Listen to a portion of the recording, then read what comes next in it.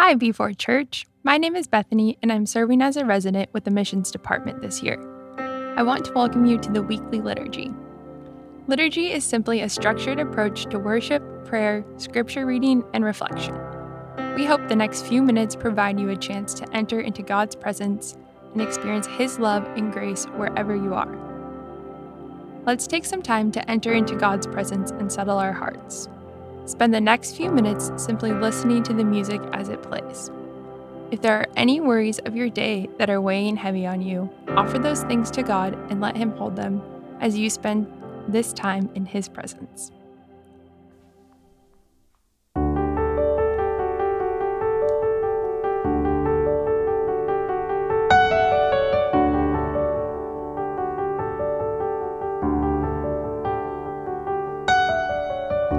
You are with me. What can separate us? You are for me. What can stand against us? Your love, it won't let go. I know it won't.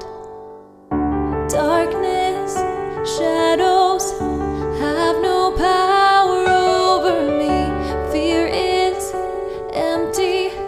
Shame has no authority.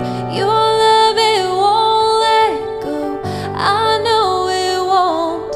And I know your thoughts, your plans for me are good. And I know you hold my future and my hope. Your promises never fail. Your promises never fail.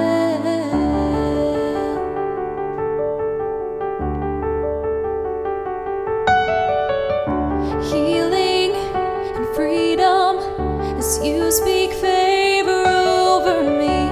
Faith is breaking all impossibility.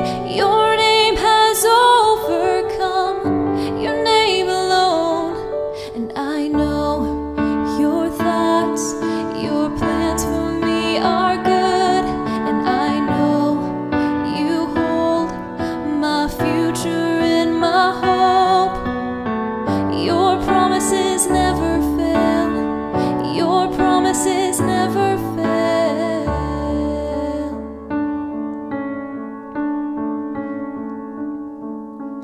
I am standing on every promise that you make.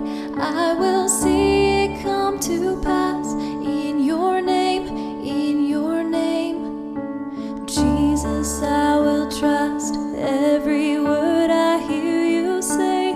I will see it come to pass in your name, in your name.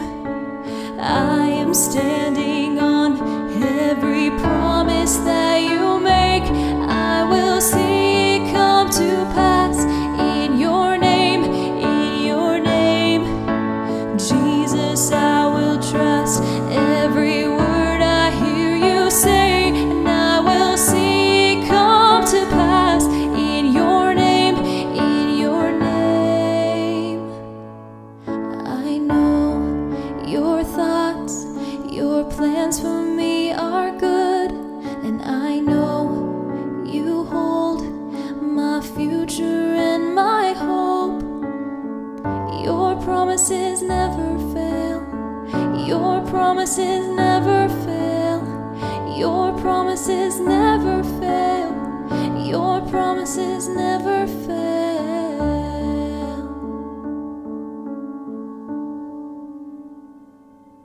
Today's scripture reading is from Psalm 14. We will be reading from the NIV version. As I read, pay attention to how the psalm describes humanity and how it describes God. The fool says in his heart, "There is no God." They are corrupt. Their deeds are vile. There is no one who does good. The Lord looks down from heaven on all mankind to see if there are any who understand, any who seek God. All have turned away. All have become corrupt. There is no one who does good, not even one. Do all these evildoers know nothing? They devour my people as though eating bread. They never call on the Lord. But there they are, overwhelmed with dread, for God is present in the company of the righteous. You evildoers frustrate the plans of the poor, but the Lord is their refuge. Oh, that salvation for Israel would come out of Zion. When the Lord restores his people, let Jacob rejoice and Israel be glad. How does this passage influence how you think that God views the world? How does this passage influence how you think about God?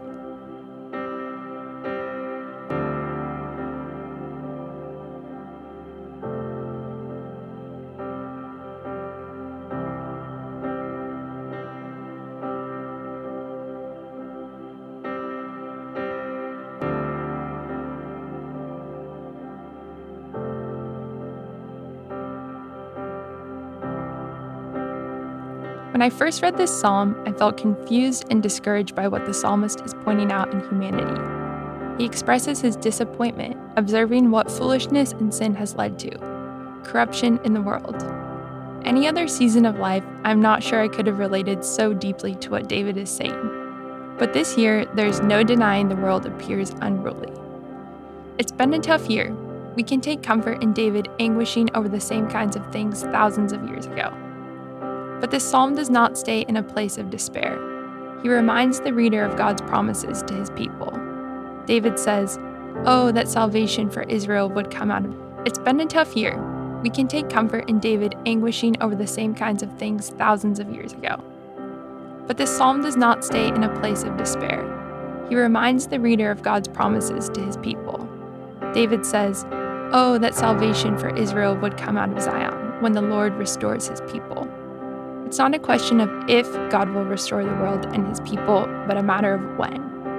Our good God is so much greater than humanity's foolishness.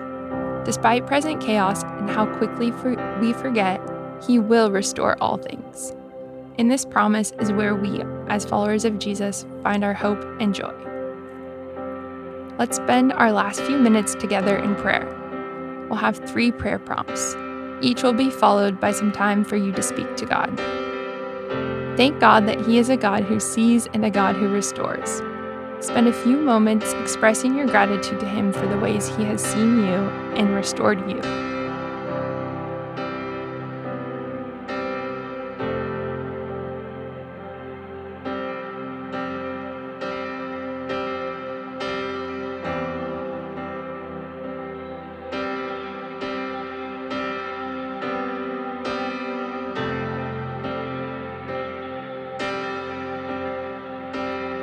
Do you feel like the psalmist does, that all the world is corrupt and past hope? Ask that God would give you a glimpse of how he sees the world.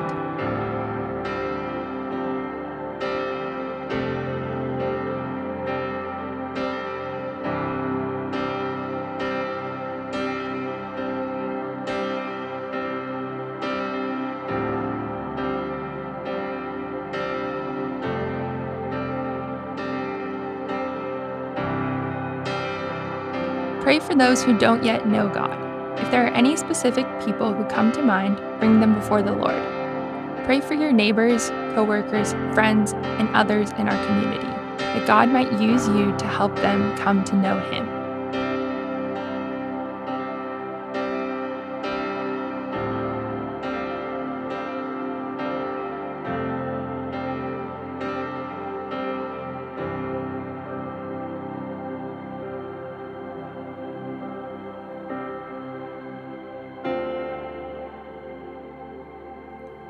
Amen.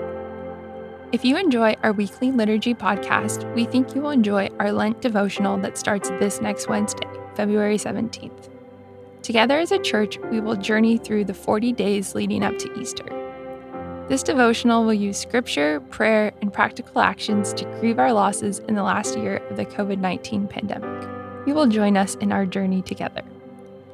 Thanks for joining us today. If you know someone who would be encouraged by today's episode, feel free to share it with them. Also, make sure you are subscribed to the Be Forward Church podcast on iTunes, Spotify, or YouTube so you never miss an episode. Hope to see you next week for our weekly liturgy.